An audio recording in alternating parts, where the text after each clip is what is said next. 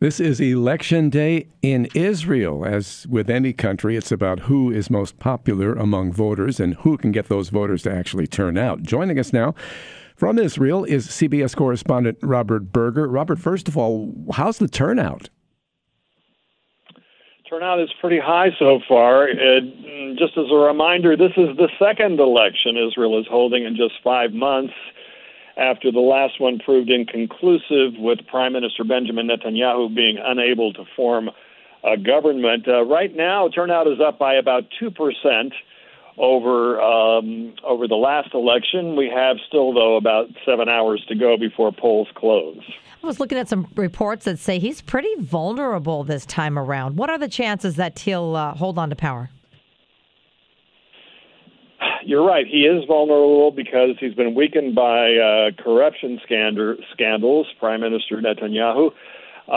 It looks like it's going to be pretty much the same result as last time, which was a very close race, but he was in a better position than his challenger to form a government.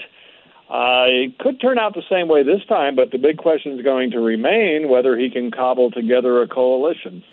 A lot of us, of course, know Netanyahu, but we really don't know much about the challenger. Who is this person? His name is Benny Gantz. He is a former Israeli general and army chief of staff.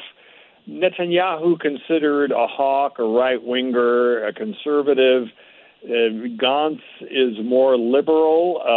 They call him a centrist. He's a little more dovish, wants to negotiate with the Palestinians, but on certain territorial issues, he certainly isn't ready to give up all of the West Bank, but is prepared, would be prepared for perhaps some compromise with the Palestinians.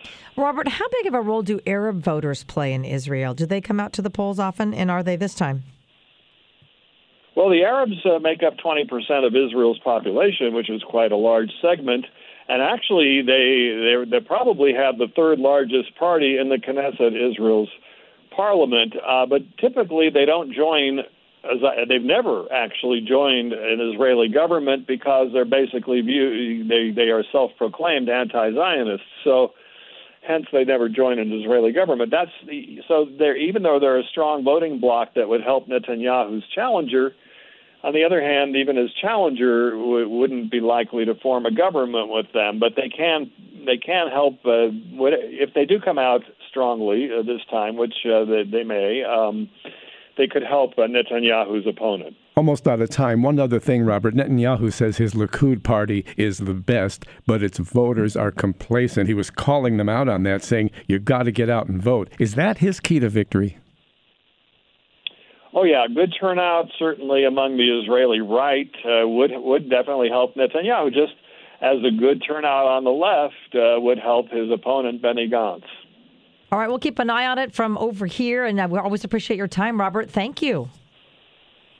Thank you. CBS Correspondent Robert Berger in Israel. It's Election Day there today.